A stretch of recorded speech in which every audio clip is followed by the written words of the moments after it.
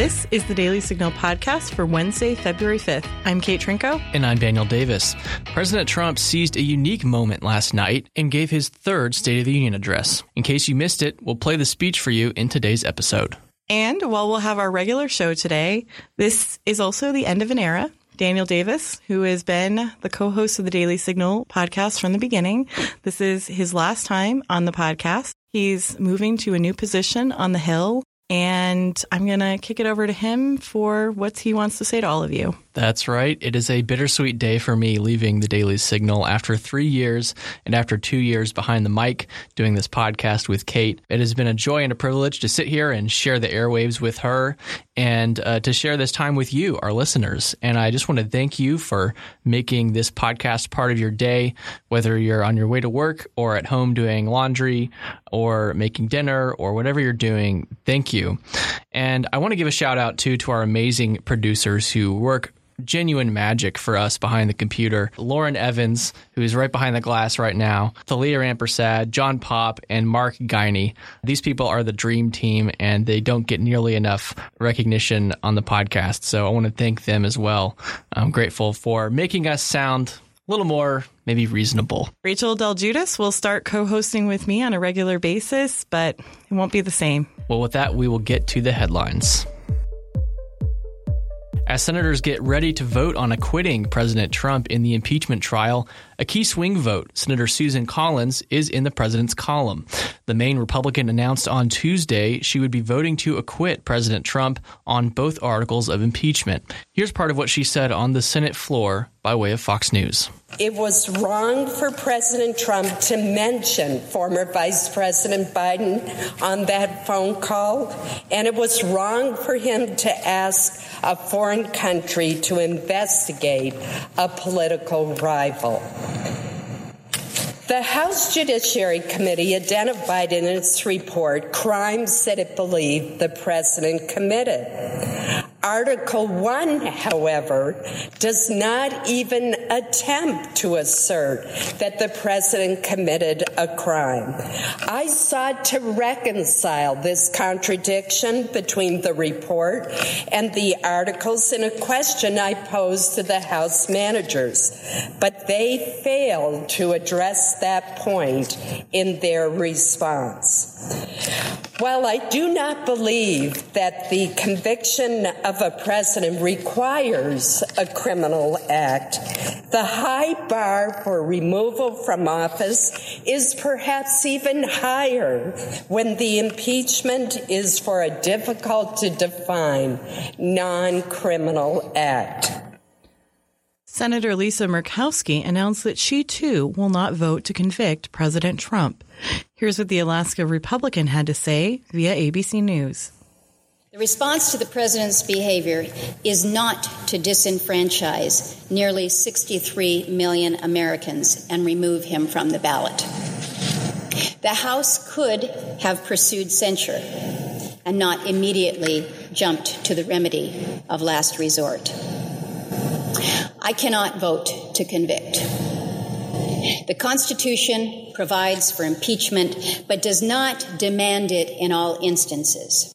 Murkowski did, however, criticize Trump for shameful and wrong behavior as president. Senate Majority Leader Mitch McConnell made his closing argument against impeachment on Tuesday. Here's part of what he had to say. Frankly, it's hard to believe that House Democrats ever really thought this reckless and precedent-breaking process would yield 67 votes to cross the Rubicon. Was their vision so clouded by partisanship that they really believed this would be anywhere near enough for the first presidential removal in American history? Or was success beside the point? Was this all an effort to hijack our institutions for a month-long political rally? Either way, Mr. President, the demon of faction has been on full display. But now it is time for him, the demon, to exit the stage. We have indeed witnessed an abuse of power, a grave abuse of power by just the kind of House majority that the framers warned us about. It's a new record for Trump. Gallup records his current approval rating at 49%, the highest rating he's gotten from Gallup since he took office. His support is largely drawn from Republicans and independents. Among Republicans, 94% approve of Trump. Among independents, 42% do. It's an entirely different story among Democrats, a mere 7% of whom approve of Trump. Several House Democrats chose to skip the president's State of the Union address, among them New York Representative Alexandria Ocasio-Cortez. She tweeted out, "After much deliberation, I've decided that I will not use my presence at a state ceremony to normalize Trump's lawless conduct and subversion of the Constitution. None of this is normal, and I will not legitimize it."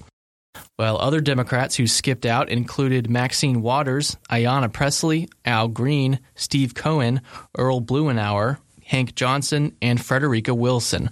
That's 8 empty seats. President Trump welcomed some special guests at last night's State of the Union. They include Kelly and Gage Hake, the widow and son of a military veteran, Army Staff Sergeant Christopher Hake, who died in Iraq due to a bomb supplied by Iranian General Soleimani. Gage was only 1 year old at the time. Another guest was toddler Ellie Schneider, born at 21 weeks and 6 days old.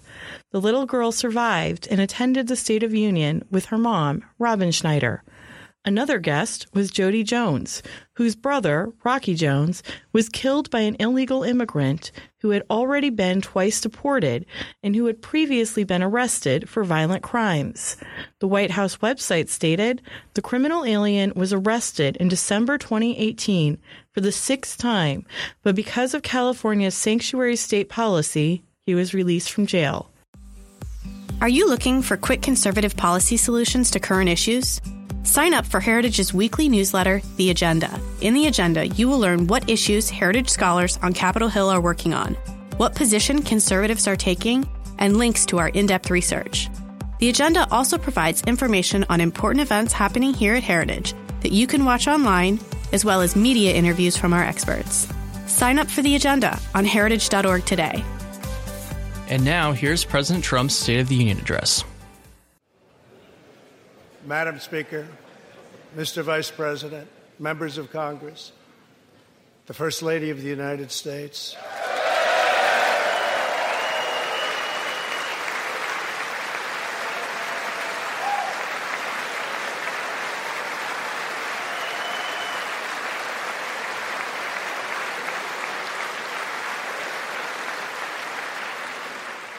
And my fellow citizens, 3 years ago, we launched the Great American Comeback.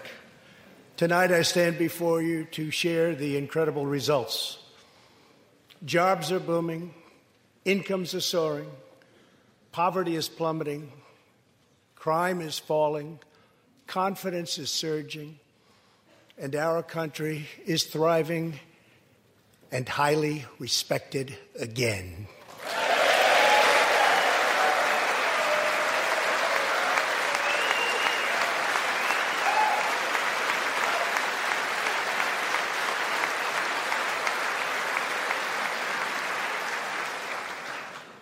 America's enemies are on the run. America's fortunes are on the rise, and America's future is blazing bright. The years of economic decay are over.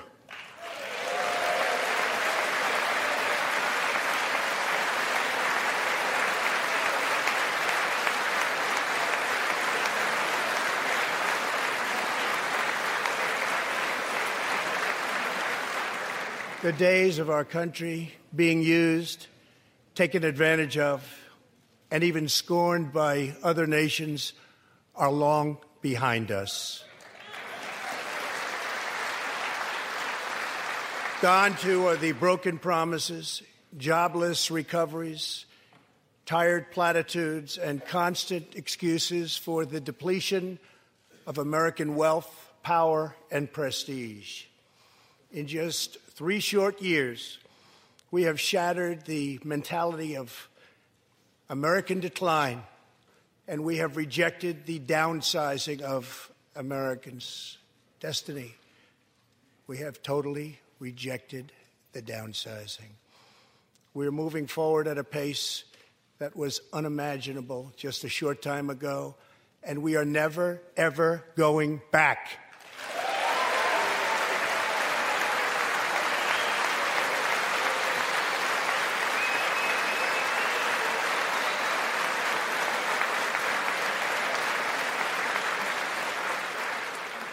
I am thrilled to report to you tonight that our economy is the best it has ever been. Our military is completely rebuilt, with its power being unmatched anywhere in the world, and it's not even close. Our borders are secure. Our families are flourishing. Our values are renewed. Our pride is restored. And for all of these reasons, I say to the people of our great country and to the members of Congress, the state of our union is stronger than ever before.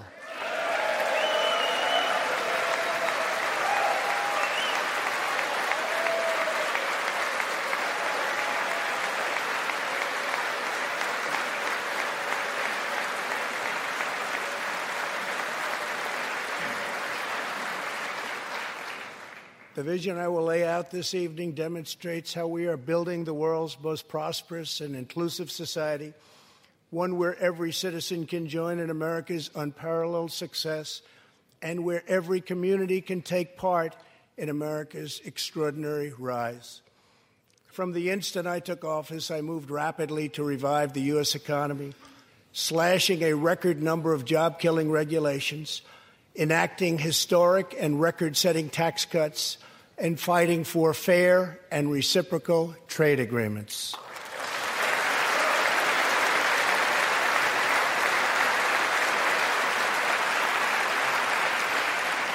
Our agenda is relentlessly pro-worker, pro-family, pro-growth, and most of all, pro-American.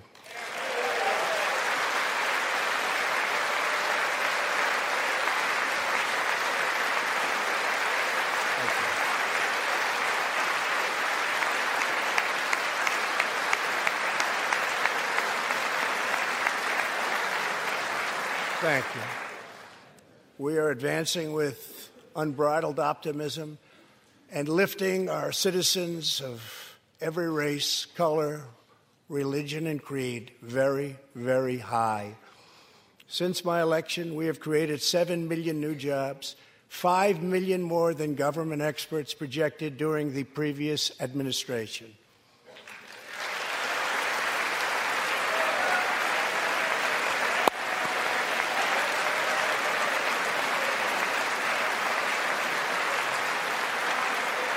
The unemployment rate is the lowest in over half a century.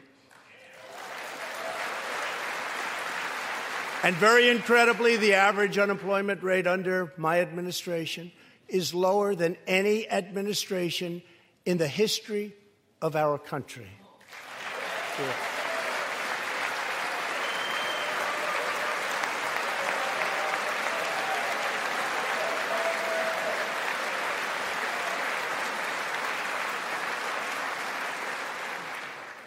If we hadn't reversed the failed economic policies of the previous administration, the world would not now be witnessing this great economic success.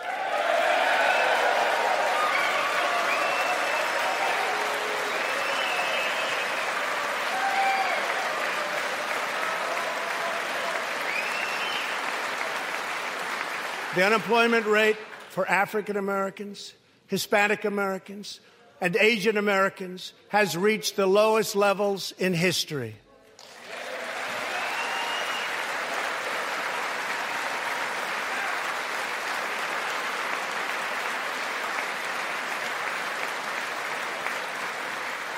African American youth unemployment has reached an all-time low. African American poverty has declined to the lowest rate ever recorded. The unemployment rate for women reached the lowest level in almost 70 years, and last year women filled 72% of all new jobs added.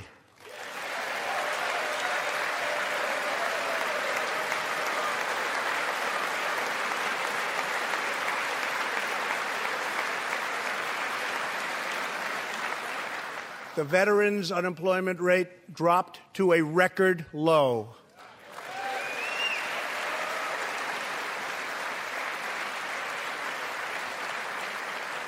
The unemployment rate for disabled Americans has reached an all-time low.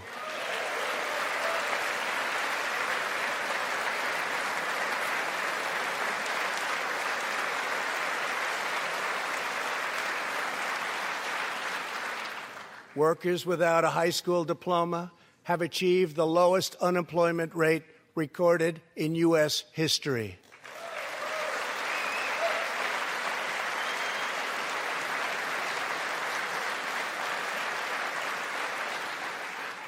A record number of young Americans are now employed. Under the last administration, more than 10 million people were added to the food stamp rolls. Under my administration, 7 million Americans have come off food stamps and 10 million people have been lifted off of welfare.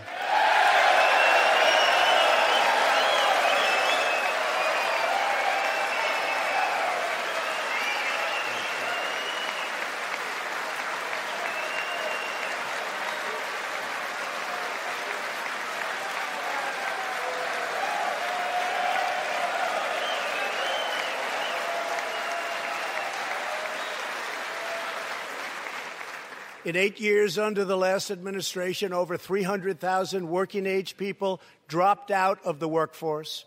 In just 3 years of my administration, 3.5 million people, working-age people, have joined the workforce.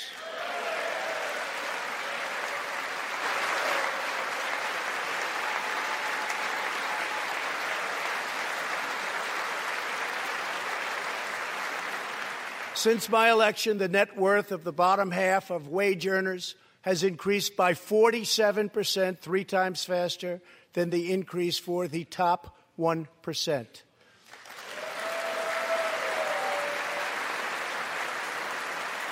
After decades of flat and falling incomes, wages are rising fast, and wonderfully, they are rising fastest for low-income workers who have seen a 16% pay increase since my election.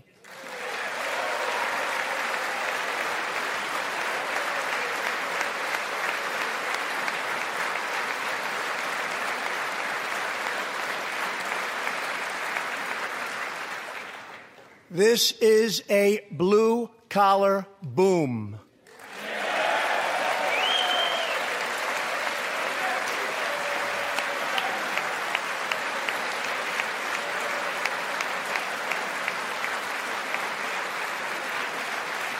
Real median household income is now at the highest level ever recorded.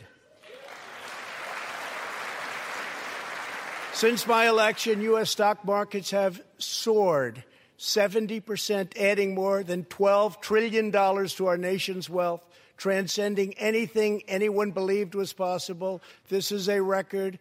It is something that every country in the world is looking up to. They admire.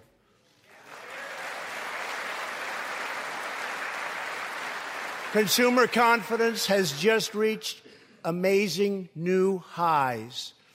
All of those millions of people with 401ks and pensions are doing far better than they have ever done before, with increases of 60, 70, 80, 90, and 100% and even more. Jobs and investments are pouring into 9,000 previously neglected neighborhoods thanks to Opportunity Zones, a plan spearheaded by Senator Tim Scott as part of our great Republican tax cuts.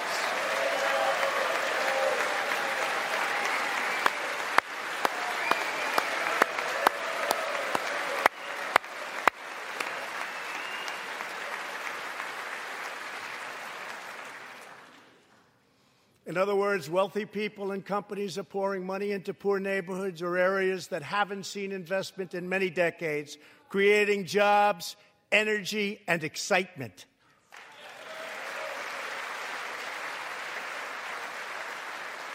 This is the first time that these deserving communities have seen anything like this. It's all working. Opportunity zones are helping Americans like Army veteran Tony Rankins from Cincinnati, Ohio. After struggling with drug addiction, Tony lost his job, his house, and his family. He was homeless. But then Tony found a construction company that invests in opportunity zones. He is now a top tradesman, drug-free, reunited with his family, and he is here tonight. Tony, keep up the great work, Tony.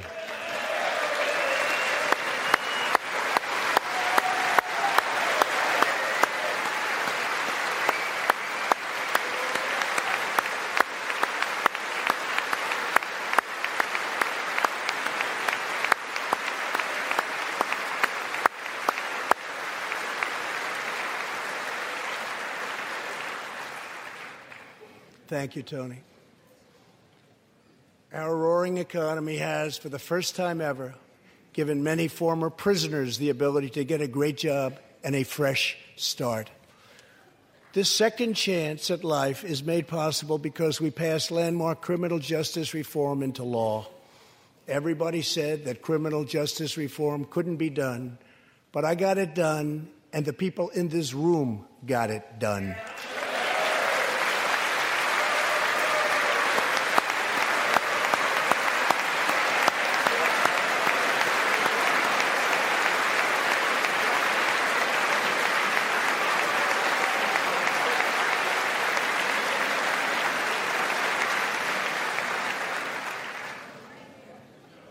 Thanks to our bold regulatory reduction campaign, the United States has become the #1 producer of oil and natural gas anywhere in the world, by far.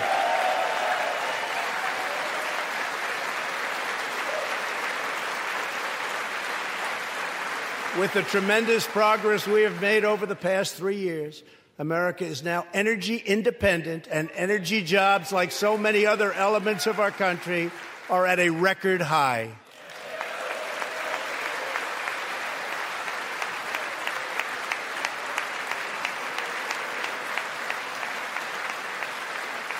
We are doing numbers that no one would have thought possible just 3 years ago.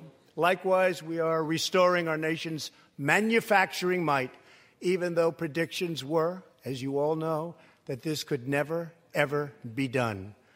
After losing 60,000 factories under the previous 2 administrations, America has now gained 12,000 new factories under my administration, with thousands upon thousands of plants and factories being planned or being built.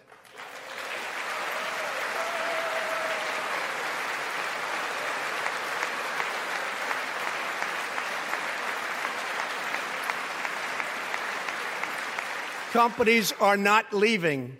They are coming back to the USA. The fact is that everybody wants to be where the action is, and the United States of America is indeed the place where the action is. One of the biggest promises I made to the American people was to replace the disastrous NAFTA trade deal.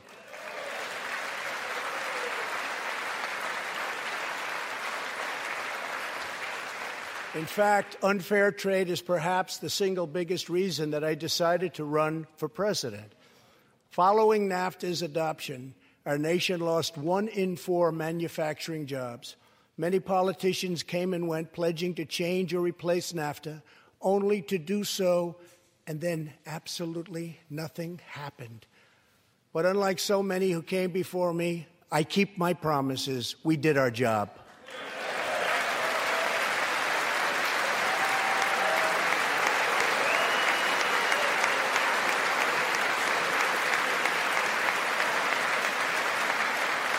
Six days ago, I replaced NAFTA and signed the brand-new U.S.-Mexico-Canada agreement into law. The USMCA will create nearly 100,000 new high-paying American auto jobs and massively boost exports for our farmers, ranchers, and factory workers.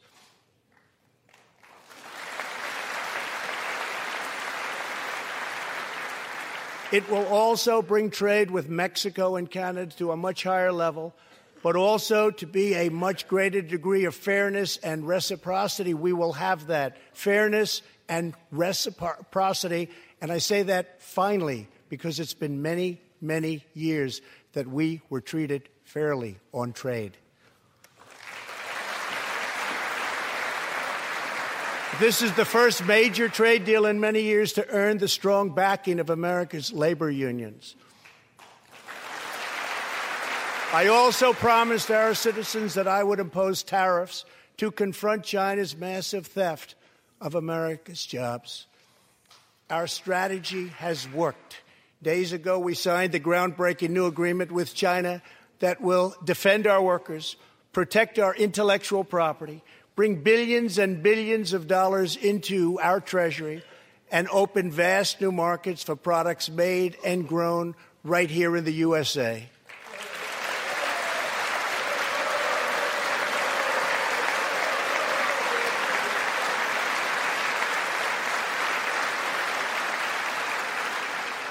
For decades, China has taken advantage of the United States. Now we have changed that. But at the same time, we have perhaps the best relationship we've ever had with China, including with President Xi.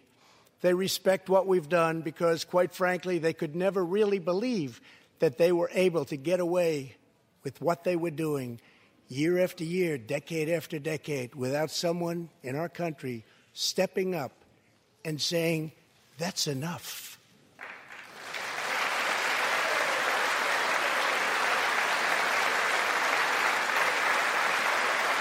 Now we want to rebuild our country, and that's exactly what we're doing. We are rebuilding our country. As we restore American leadership throughout the world, we are once again standing up for freedom in our hemisphere. That's why my administration reversed the failing policies of the previous administration on Cuba.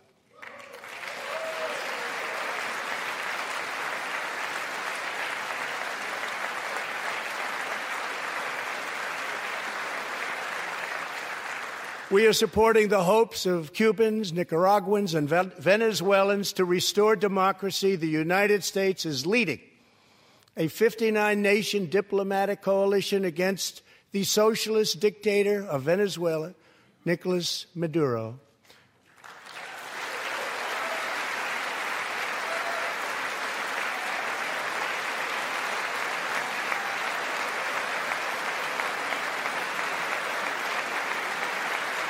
Maduro is an illegitimate ruler, a tyrant who brutalizes his people, but Maduro's grip on tyranny will be smashed and broken. Here this evening is a very brave man who carries with him the hopes, dreams, and aspirations of all Venezuelans. Joining us in the gallery is the true and legitimate president of Venezuela, Juan Guaido. Mr. President, please take this message back to your family.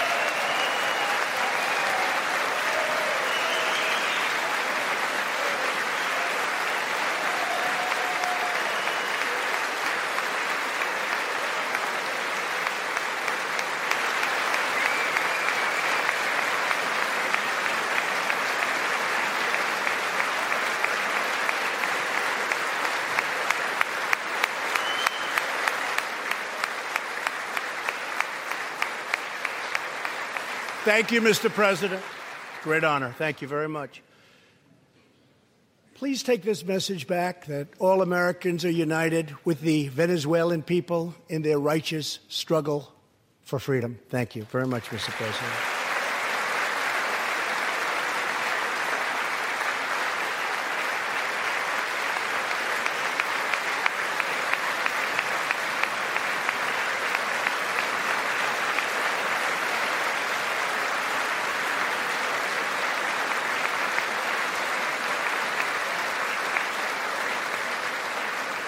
Thank you very much. Socialism destroys nations, but always remember freedom unifies the soul.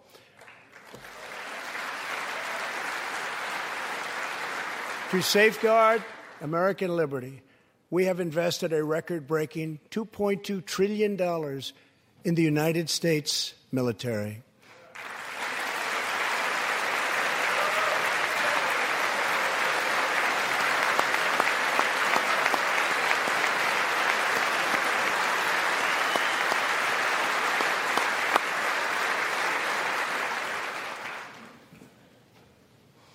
We have purchased the finest planes, missiles, rockets, ships, and every other form of military equipment, and it's all made right here in the USA.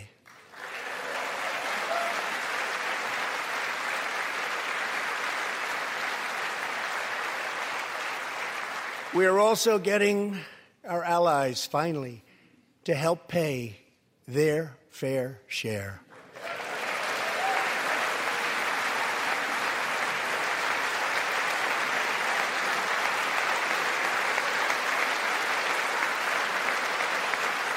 I have raised contributions from other NATO members by more than $400 billion, and the number of allies meeting their minimum obligations has more than doubled. And just weeks ago, for the first time since President Truman established the Air Force, more than 70 years earlier, we created a brand new branch of the United States Armed Forces. It's called the Space Force. Very important.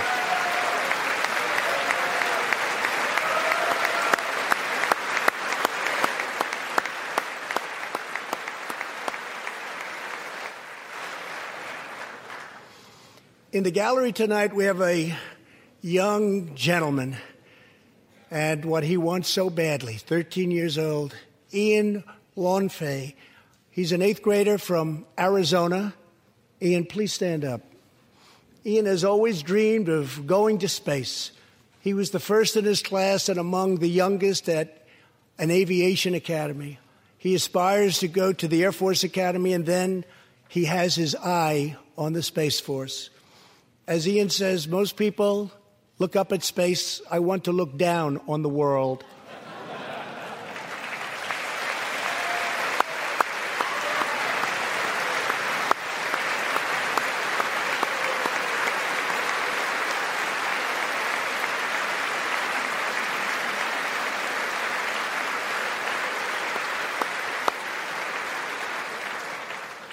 But sitting behind Ian tonight is his greatest hero of them all. Charles McGee was born in Cleveland, Ohio, 1 century ago. Charles is one of the last surviving Tuskegee Airmen, the first black fighter pilots, and he also happens to be Ian's great-grandfather.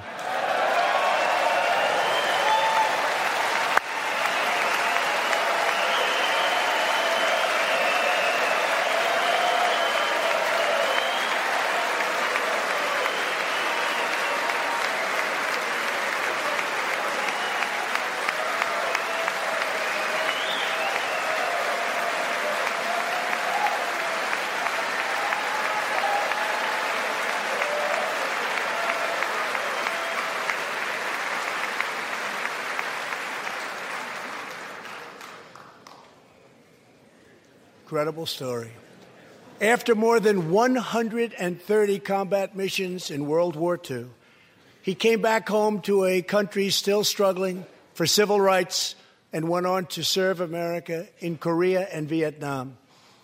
On December 7th, Charles celebrated his 100th birthday.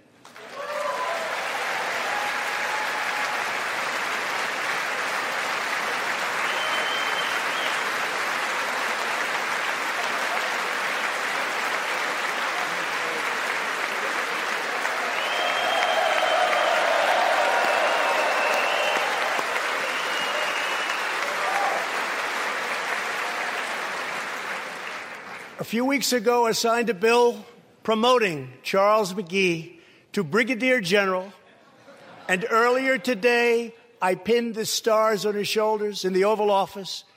General McGee, our nation salutes you. Thank you, sir.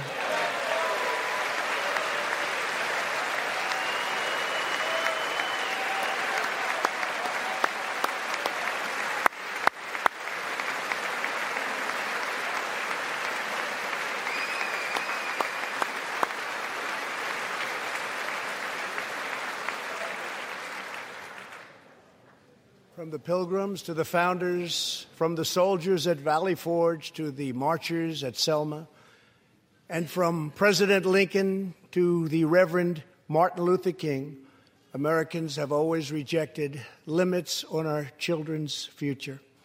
Members of Congress, we must never forget that the only victories that matter in Washington are victories that deliver for the American people.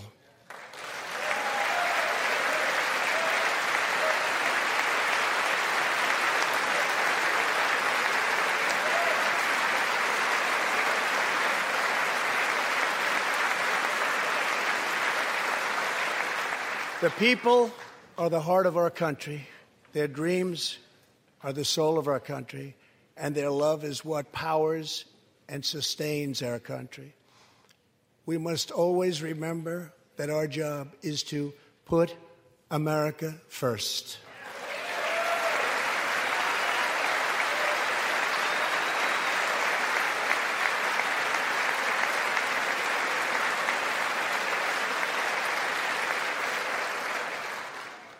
The next step forward in building an inclusive society is making sure that every young American gets a great education and the opportunity to achieve the American dream.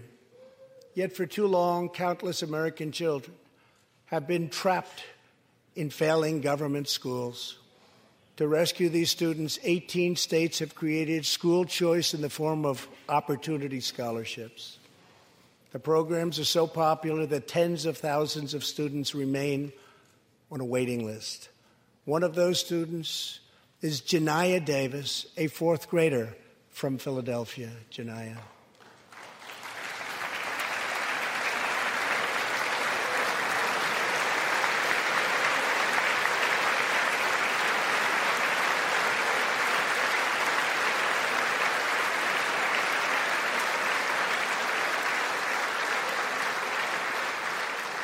Janiyah's mom, Stephanie, is a single parent.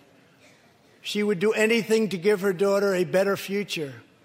But last year, that future was put further out of reach when Pennsylvania's governor vetoed legislation to expand school choice to 50,000 children. Janiyah and Stephanie are in the gallery. Stephanie, thank you so much for being here with your beautiful daughter. Thank you very much.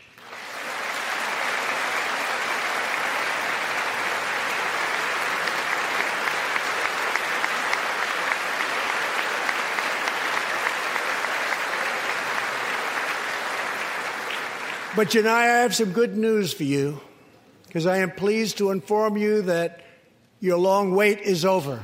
I can proudly announce tonight that an opportunity scholarship has become available. It's going to you, and you will soon be heading to the school of your choice.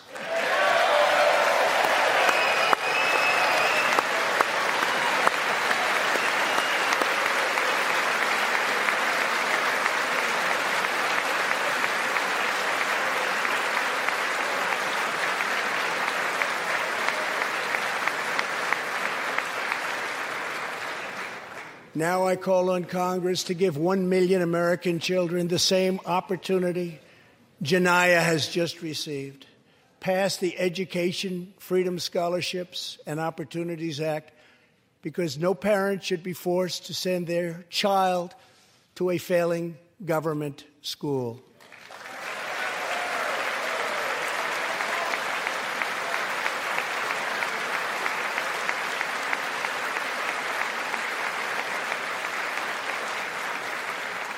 Every young person should have a safe and secure environment in which to learn and to grow.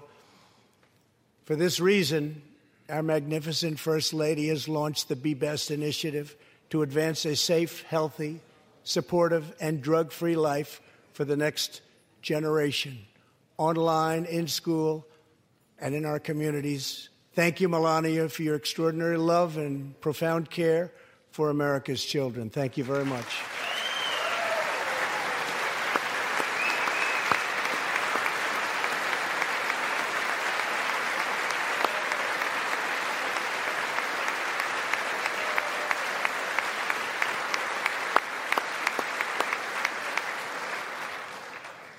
My administration is determined to give our citizens the opportunities they need, regardless of age or background. Through our pledge to American workers, over 400 companies will also provide new jobs and education opportunities to almost 15 million Americans. My budget also contains an exciting vision for our nation's high schools. Tonight, I ask Congress to support our students and back my plan to offer vocational and technical education in every single high school in America.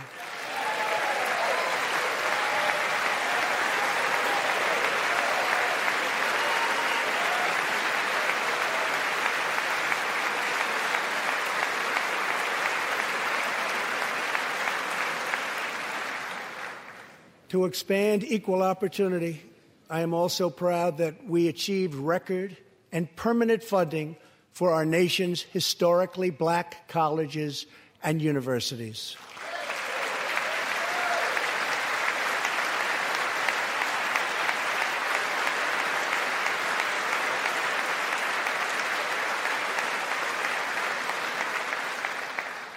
A good life for American families also requires the most affordable, innovative, and high-quality health care system on earth. Before I took office, health insurance premiums had more than doubled in just 5 years. I moved quickly to provide affordable alternatives. Our new plans are up to 60% less expensive and better.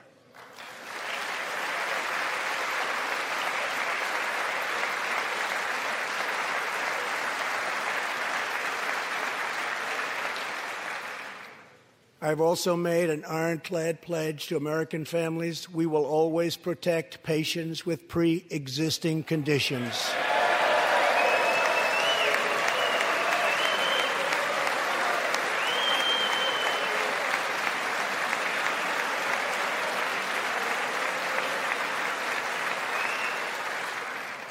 And we will always protect your Medicare, and we will always protect your Social Security, always.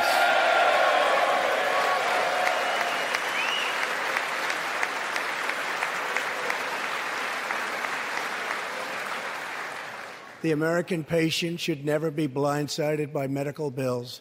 That is why I signed an executive order requiring price transparency.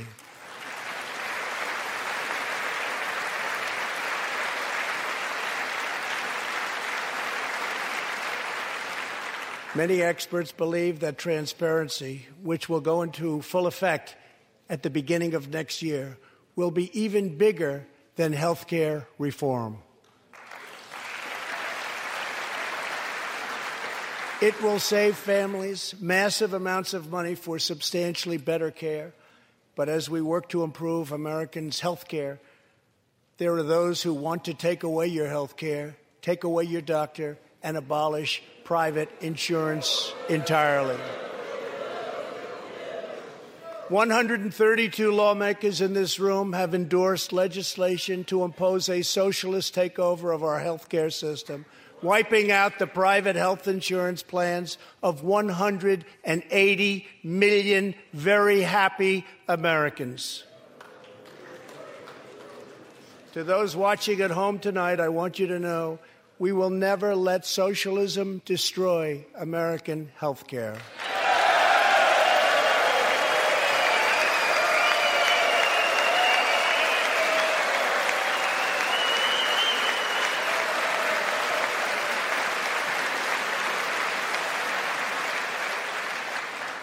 Over 130 legislators in this chamber have endorsed legislation that would bankrupt our nation by providing free taxpayer-funded health care to millions of illegal aliens, forcing taxpayers to subsidize free care for anyone in the world who unlawfully crosses our borders.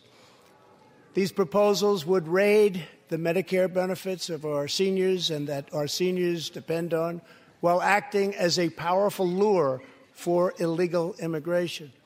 That is what is happening in California and other states. Their systems are totally out of control, costing taxpayers vast and unaffordable amounts of money.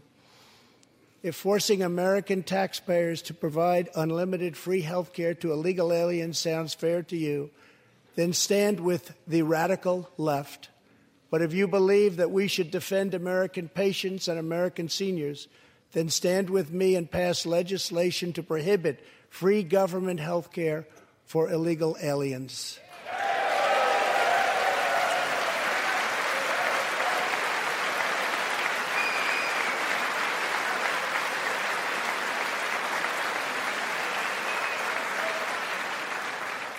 This will be a tremendous boon to our already very strongly guarded southern border, where, as we speak, a long, tall, and very powerful wall is being built.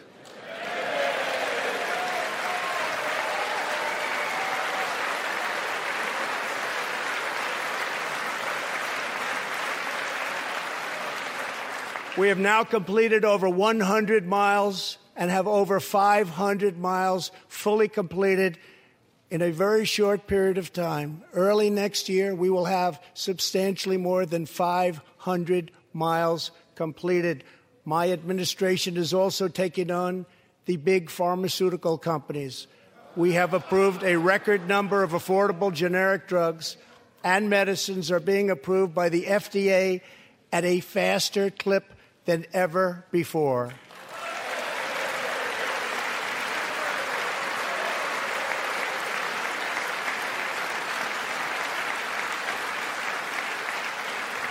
And I was pleased to announce last year that for the first time in 51 years, the cost of prescription drugs actually went down.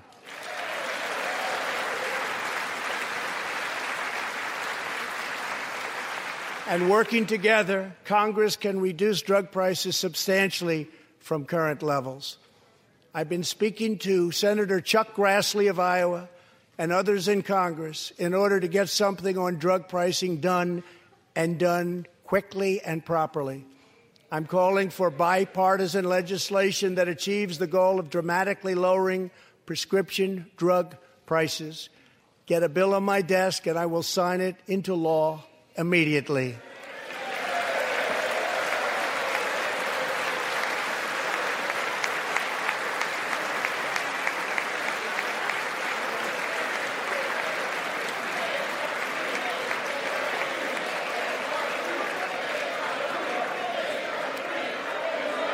With unyielding commitment, we are curbing the opioid epidemic. Drug overdose deaths declined for the first time in nearly 30 years. Among the states hardest hit, Ohio is down 22%, Pennsylvania is down 18%, Wisconsin is down 10%, and we will not quit until we have beaten the opioid epidemic once and for all.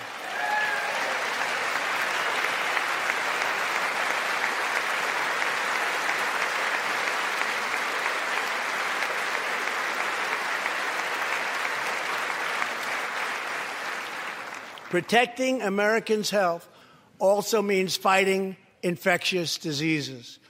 We are coordinating with the Chinese government and working closely together on the coronavirus outbreak in China. My administration will take all necessary steps to safeguard our citizens from this threat. We have launched ambitious new initiatives to substantially improve care for Americans with kidney disease, Alzheimer's, and those struggling with mental health. And because Congress was so good as to fund my request, new cures for childhood cancer, and we will eradicate the AIDS epidemic in America by the end of this decade.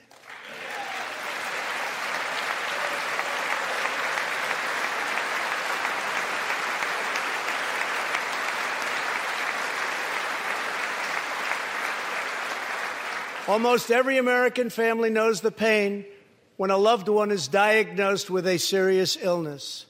Here tonight is a special man, beloved by millions of Americans, who just received a stage 4 advanced cancer diagnosis. This is not good news, but what is good news is that he is the greatest fighter and winner that you will ever meet. Rush Limbaugh, thank you for your decades of tireless devotion to our country.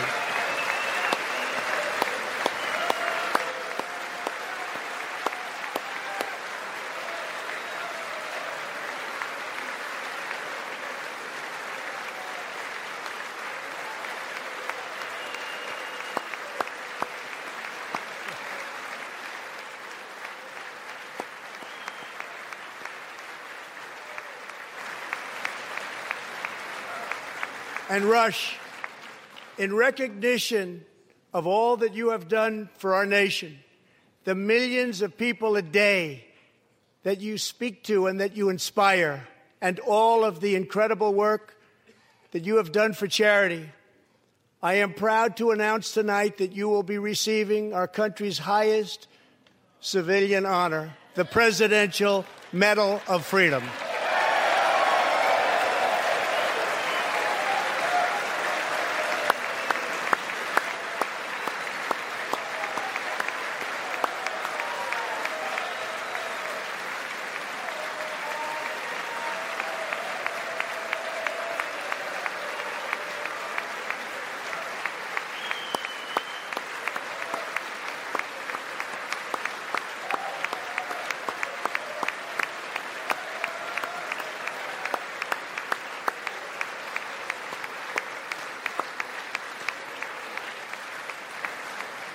I will now ask the First Lady of the United States to present you with the honor, please.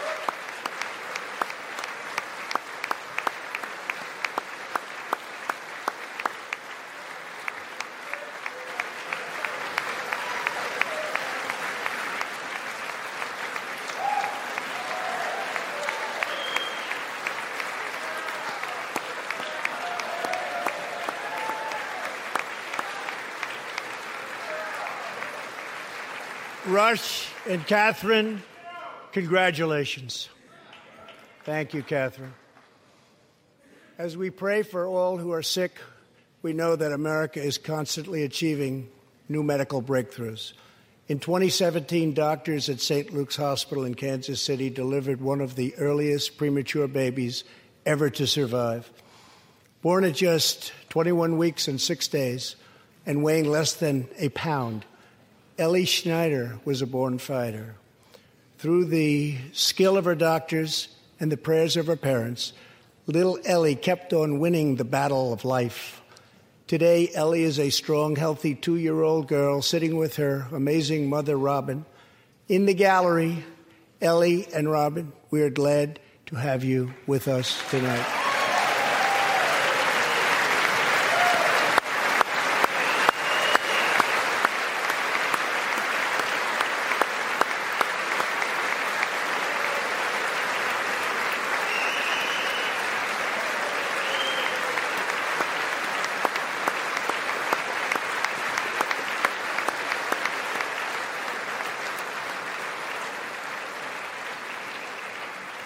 Ellie reminds us that every child is a miracle of life.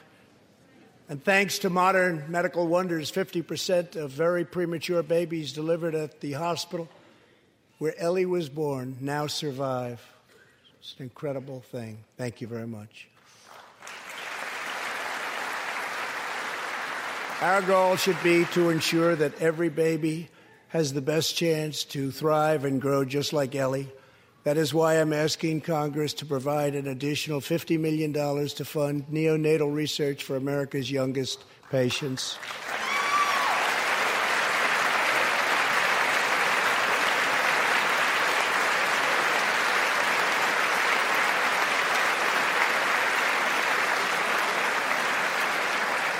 That is why I'm also calling upon members of Congress here tonight to pass legislation finally banning the late-term abortion of babies.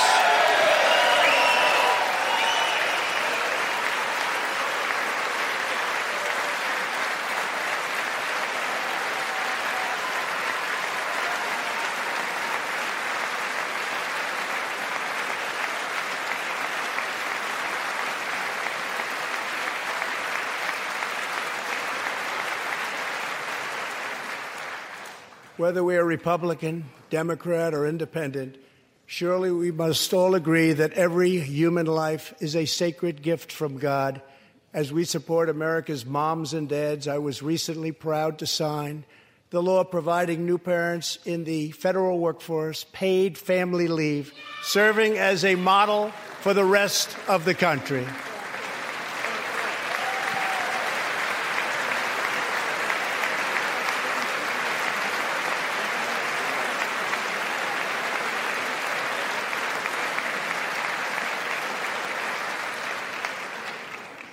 Now I call on Congress to pass the bipartisan Advancing Support for Working Families Act, extending family leave to mothers and fathers all across our nation.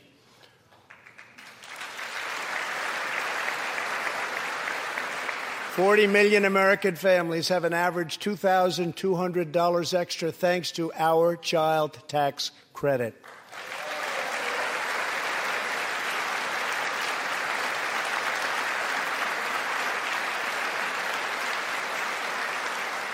I've also overseen historic funding increases for high-quality child care, enabling 17 states to help more children, many of which have reduced or eliminated their wait lists altogether. And I sent Congress a plan with a vision to further expand access to high-quality child care and urge you to act immediately. To protect the environment, days ago, I announced that the United States will join the 1 Trillion Trees Initiative, an ambitious effort to bring together government and private sector to plant new trees in America and all around the world.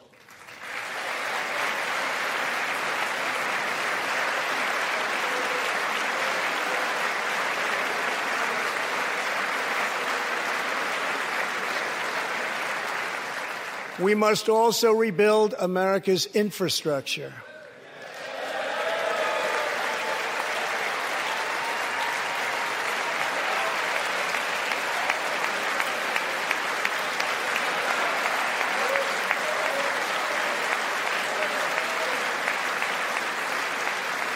I ask you to pass Senator John Barrasso's highway bill to invest in new roads, bridges, and tunnels all across our land.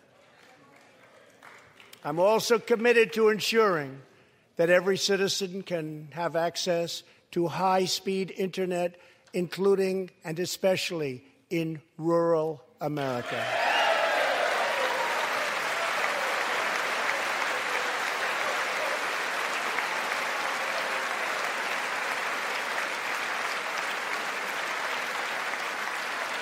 A better tomorrow for all Americans also requires us to keep America safe. That means supporting the men and women of law enforcement at every level, including our nation's heroic ICE officers.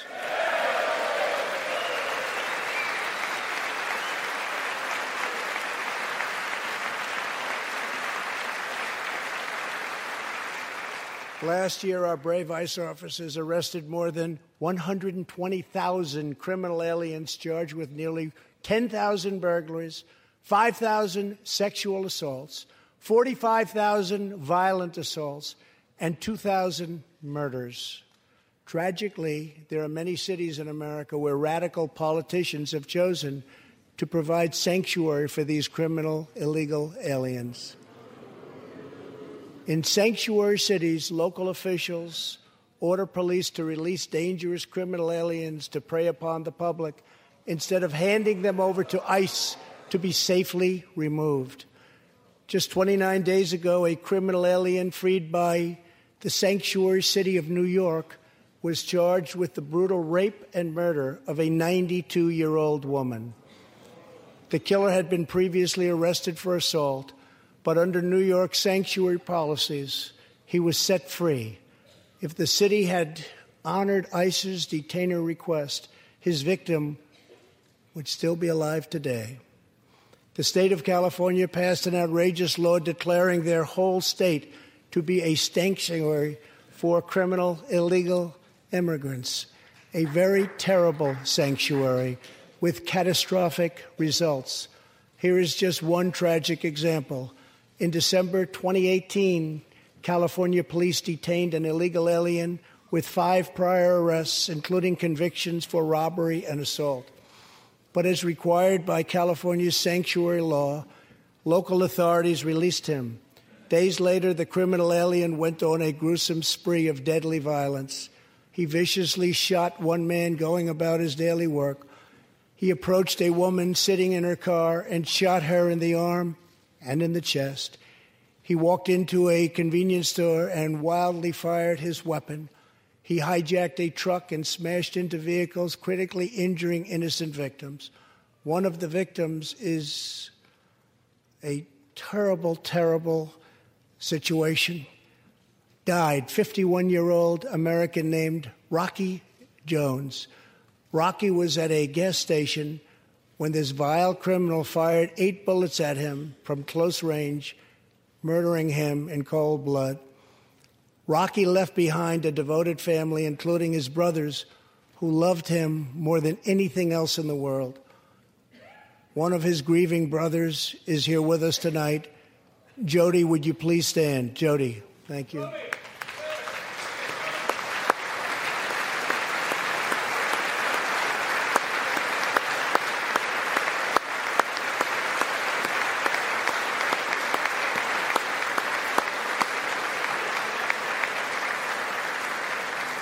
Jody, our hearts weep for your loss, and we will not rest until you have justice.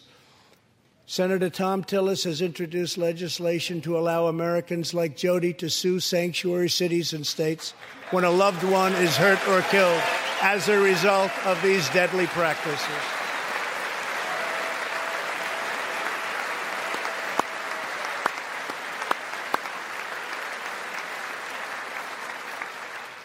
I ask Congress to pass the Justice for Victims of Sanctuary Cities Act immediately.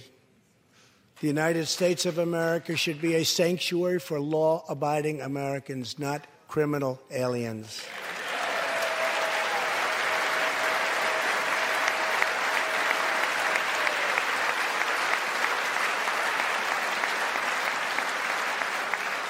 In the last 3 years, ICE has arrested over 5,000 wicked human traffickers, and I have signed 9 pieces of legislation to stamp out the menace of human trafficking domestically and all around the globe. My administration has undertaken an unprecedented effort to secure the southern border of the United States.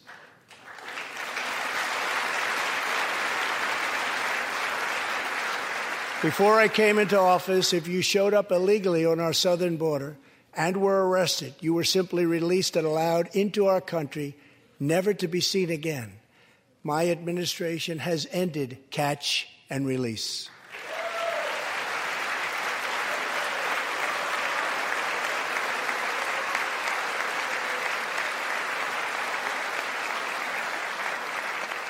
If you come illegally, you will now be promptly removed from our country.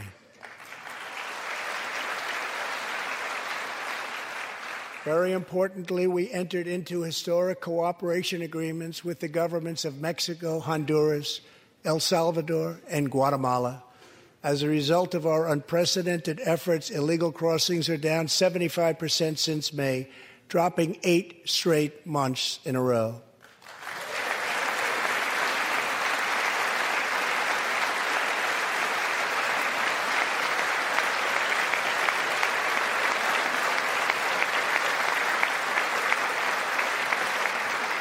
And as the wall rapidly goes up, drug seizures rise, and the border crossings are going down and going down very rapidly. Last year, I traveled to the border in Texas, and met Chief Patrol Agent Raul Ortiz. Over the last 24 months, Agent Ortiz and his team have seized more than 200,000 pounds of poisonous narcotics, arrested more than 3,000 human smugglers, and rescued more than 2,000 migrants. Days ago, Agent Ortiz was promoted to Deputy Chief of Border Patrol, and he joins us tonight. Chief Ortiz, please stand.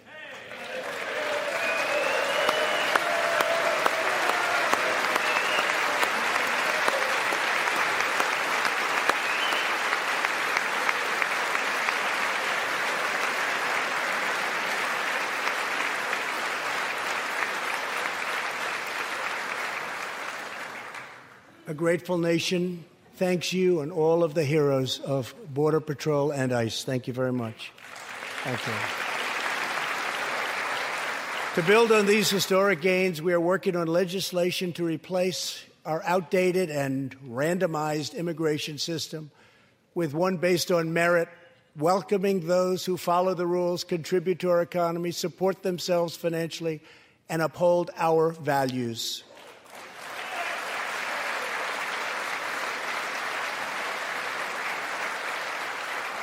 With every action, my administration is restoring the rule of law and reasserting the culture of American freedom.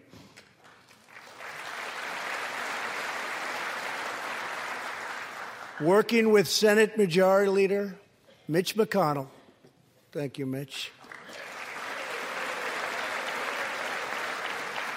and his colleagues in the Senate, we have confirmed a record number of 187 new federal judges to uphold our Constitution as written. This includes two brilliant new Supreme Court justices, Neil Gorsuch and Brett Kavanaugh. Thank you.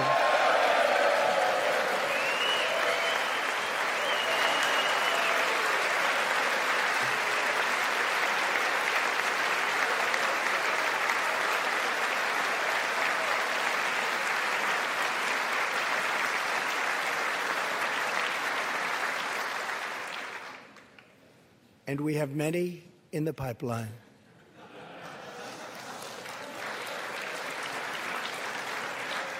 My administration is also defending religious liberty, and that includes the constitutional right to pray in public schools.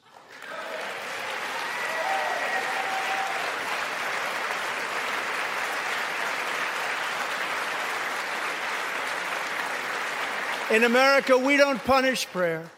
We don't tear down crosses. We don't ban symbols of faith. We don't muzzle preachers and pastors. In America, we celebrate faith. We cherish religion. We lift our voices in prayer, and we raise our sights to the glory of God. Just as we believe in the First Amendment, we also believe in another constitutional right that is under siege all across our country. So long as I am president, I will always protect your Second Amendment right to keep and bear arms.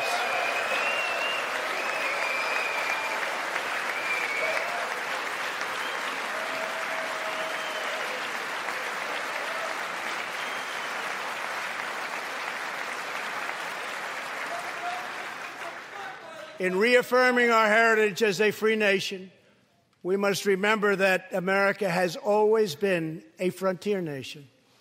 Now we must embrace the next frontier, America's manifest destiny in the stars. I am asking Congress to fully fund the Artemis program to ensure that the next man and the first woman on the moon will be American astronauts, using this as a launching pad to ensure that America is the first nation to plant its flag on Mars.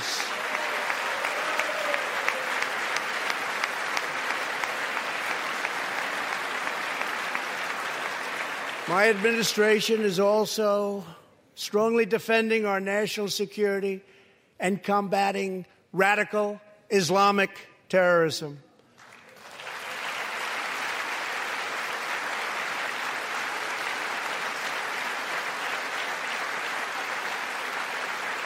Last week, I announced a groundbreaking plan for peace between Israel and the Palestinians. recognizing that all past attempts have failed, we must be determined and creative in order to stabilize the region and give millions of young people the chance to realize a better future. 3 years ago, the barbarians of ISIS held over 20,000 square miles of territory in Iraq and Syria. Today, the ISIS territorial caliphate has been 100% destroyed, and the founder and leader of ISIS, the bloodthirsty killer known as al-Baghdadi, is dead.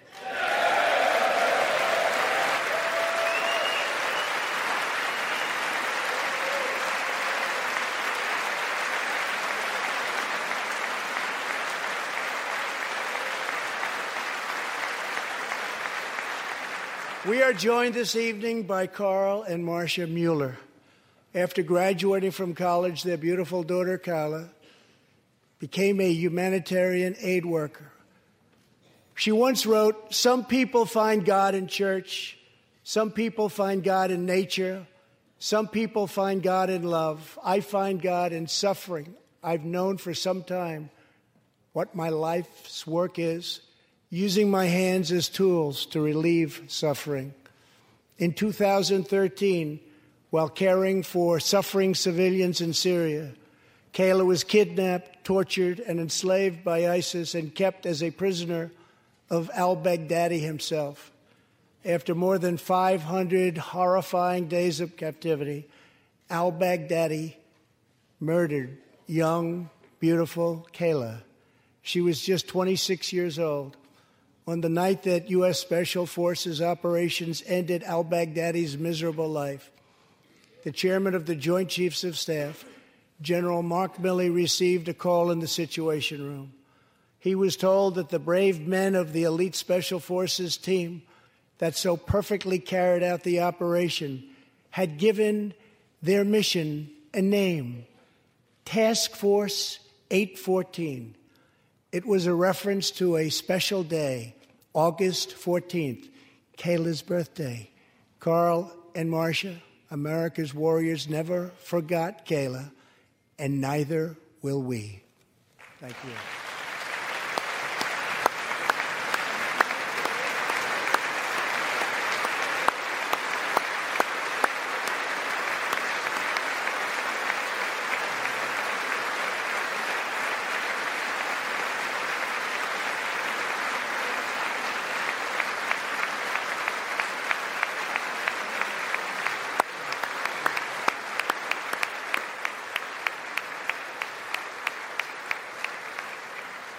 Every day, America's men and women in uniform demonstrate the infinite depth of love that dwells in the human heart.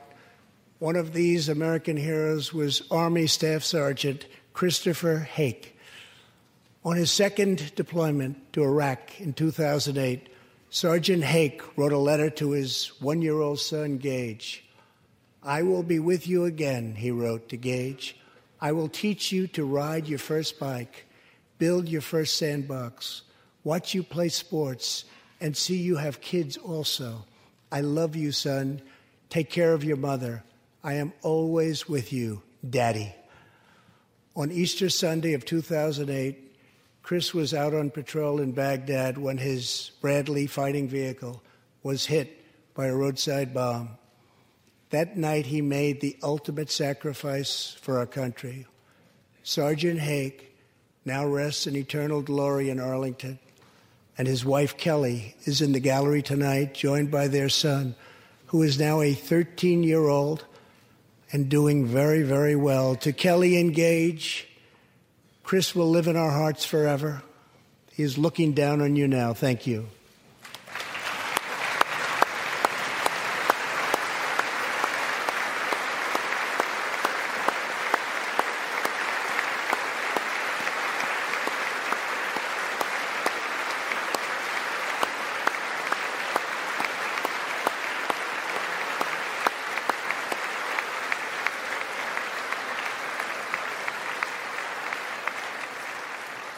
Thank you very much. Thank you both very much. The terrorist responsible for killing Sergeant Hake was Qasem Soleimani, who provided the deadly roadside bomb that took Chris's life. Soleimani was the Iranian regime's most ruthless butcher, a monster who murdered or wounded thousands of American service members in Iraq. As the world's top terrorist, Soleimani orchestrated the deaths of countless men, women, and children. He directed the December assault and went on to assault the U.S. forces in Iraq, was actively planning new attacks when we hit him very hard. And that's why last month, at my direction, the U.S. military executed a flawless precision strike that killed Soleimani and terminated his evil reign of terror forever.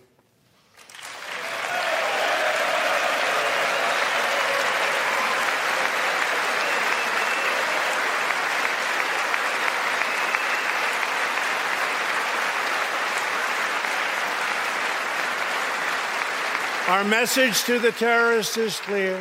You will never escape American justice. If you attack our citizens, you forfeit your life.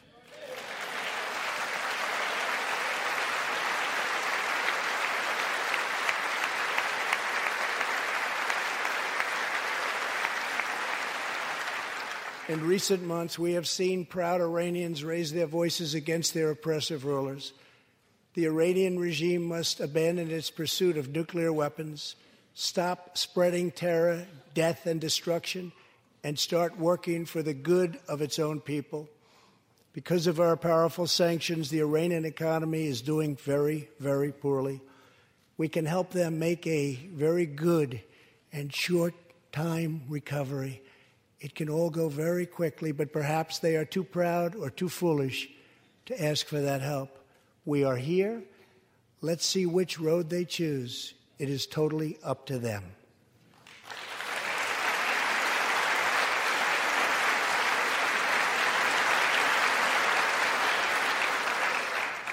As we defend American lives, we are working to end America's wars in the Middle East. In Afghanistan, the determination and valor of our warfighters has allowed us to make tremendous progress, and peace talks are now underway. I am not looking to kill hundreds of thousands of people in Afghanistan, many of them totally innocent. It is also not our function to serve other nations as law enforcement agencies. These are warfighters that we have, the best in the world, and they either want to fight to win or not fight at all. We are working to finally end America's longest war and bring our troops back home.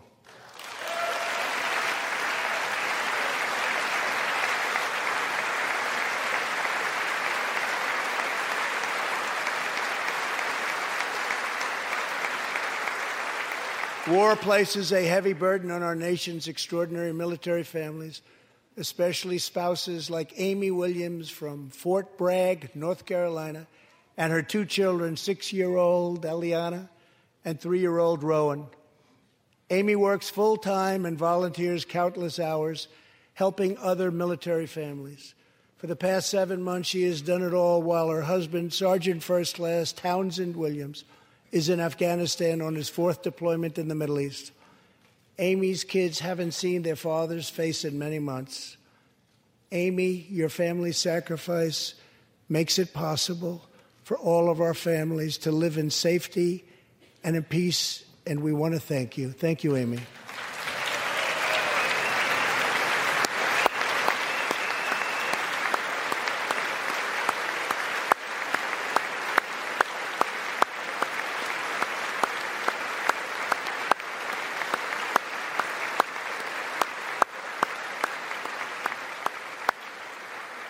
But Amy, there is one more thing. Tonight we have a very special surprise. I am thrilled to inform you that your husband is back from deployment. He is here with us tonight, and we couldn't keep him waiting any longer.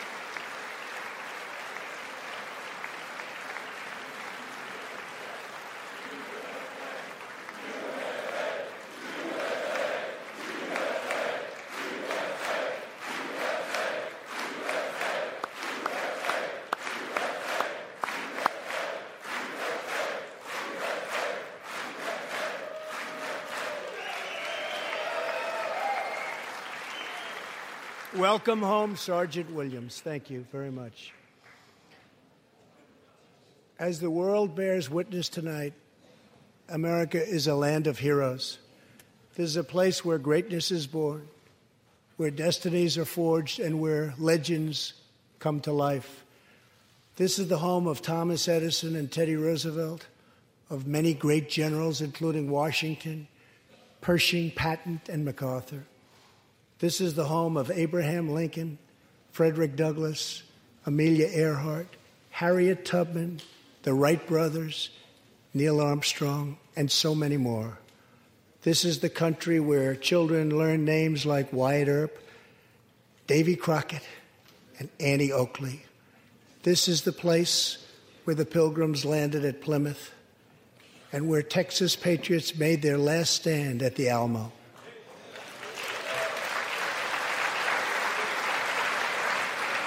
The beautiful, beautiful Alamo.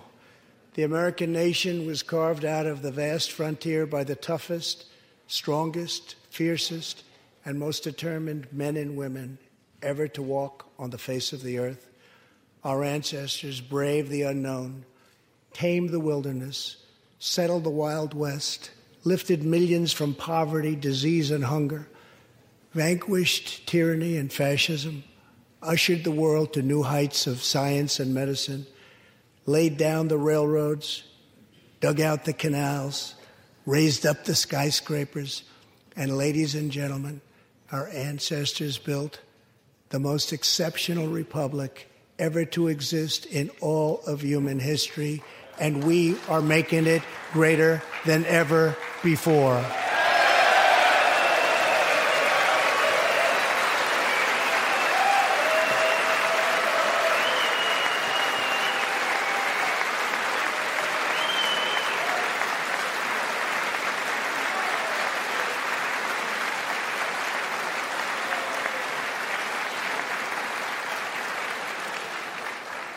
This is our glorious and magnificent inheritance. We are Americans. We are pioneers. We are the pathfinders. We settled the new world. We built the modern world. And we changed history forever by embracing the eternal truth that everyone is made equal by the hand of Almighty God.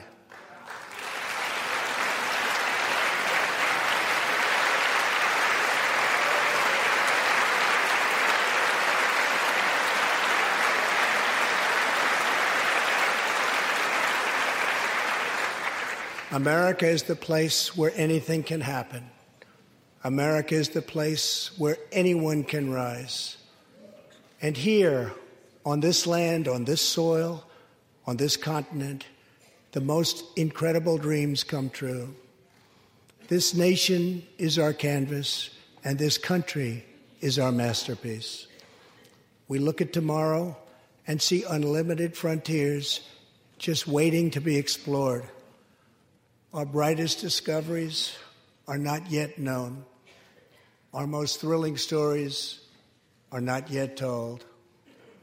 Our grandest journeys are not yet made.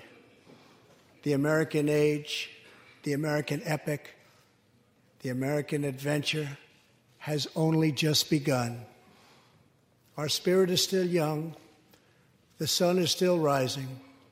God's grace is still shining. And my fellow Americans, the best is yet to come. Thank you, God bless you, and God bless America. Thank you very much.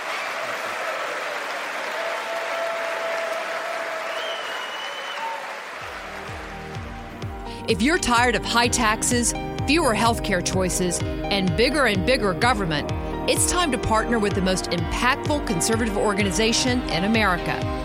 We're the Heritage Foundation, and we're committed to solving the issues America faces.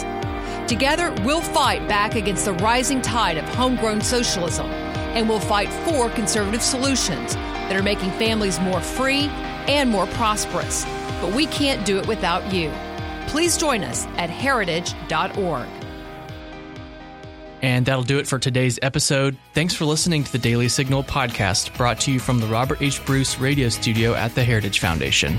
Please be sure to subscribe on Apple Podcasts, Google Play, or Spotify, and please leave us a review or a rating on Apple Podcasts to give us feedback. It's goodbye for me. Kate and the team will be with you tomorrow. The Daily Signal podcast is brought to you by more than 500,000 members of the Heritage Foundation. It is executive produced by Kate Trinko and Daniel Davis. Sound design by Lauren Evans, Thalia Rampersad, and Mark Guiney. For more information, visit dailysignal.com.